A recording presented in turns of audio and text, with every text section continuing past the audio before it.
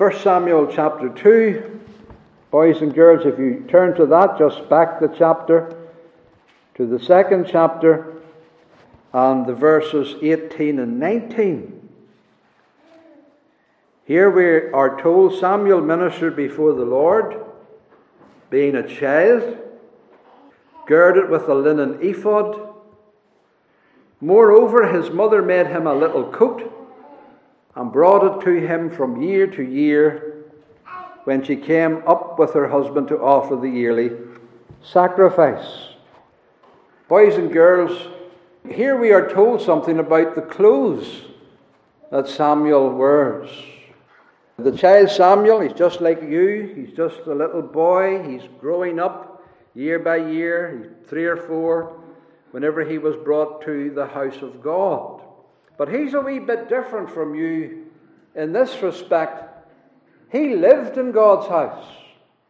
His mommy and daddy brought him to God's house when he was 3, and he began to live there all his days as a child. And he was reared by Eli, the old high priest, and he was taught the fear of God. And he grew year by year, 5, 6, 7, and 8, and 9, and so on. And in that house he wore 2 outer garments, 2 outer clothes. One was a little robe, a coat here, that his mother brought him every year. She brought him a robe every year. He got bigger, a few inches each year, and she'd come back with a bigger coat for him. And he would wear that all the time. That was for his warmth and for his covering and protection and his comfort. And your mum and dad, they clothe you. And you're always looking so well when you come to church every Sunday. Because your mum wants you to look well. They want to be well clothed. And they cover you to protect you and to keep you warm. And for your safety and so that you'll not be exposed. So your mum and dad do that because they love you and they are kind.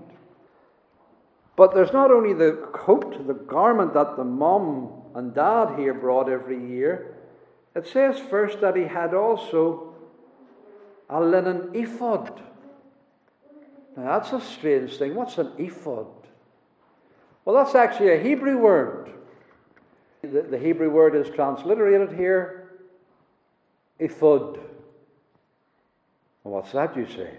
Well, it's like a little white overtop, a kind of a cape that went over the shoulders and dropped down the outer garment and give a covering.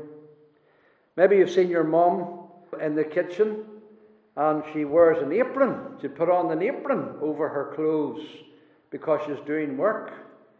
Well, this was a garment that the priest covered over because the priest is doing work. Very important work. And it has to have on the apron of the work, which is the ephod, priestly work. Samuel, as he grows, he has this ephod as well, this outer covering that covers all, that covers his undergarments and the robe and coat that he's wearing. And he wears that in God's house as he ministers before God. And those coverings are very important in your life. You need clothes every day. You wouldn't like to be without clothes. But you also need an ephod. Another covering. Another protection. You need the protection of prayer.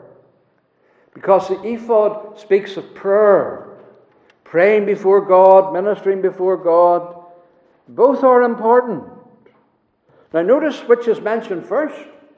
It's the ephod that is mentioned first. And then the mother bringing the coat. But actually the ephod went over the coat. The ephod was put on last. But it's mentioned first because it's the most important. We wouldn't like to be without either.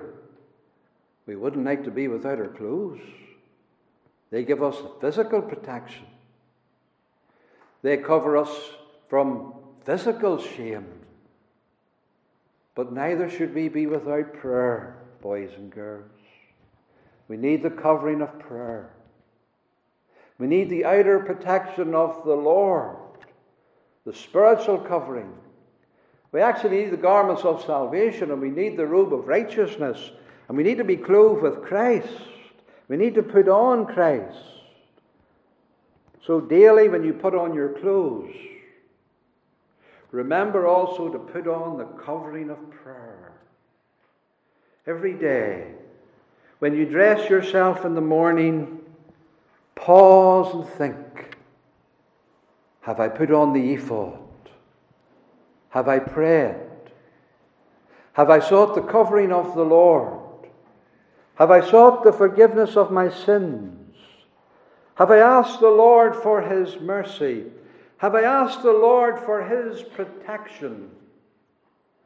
So boys and girls, dress every day, but also pray. Pray every day. It's even more important than dressing.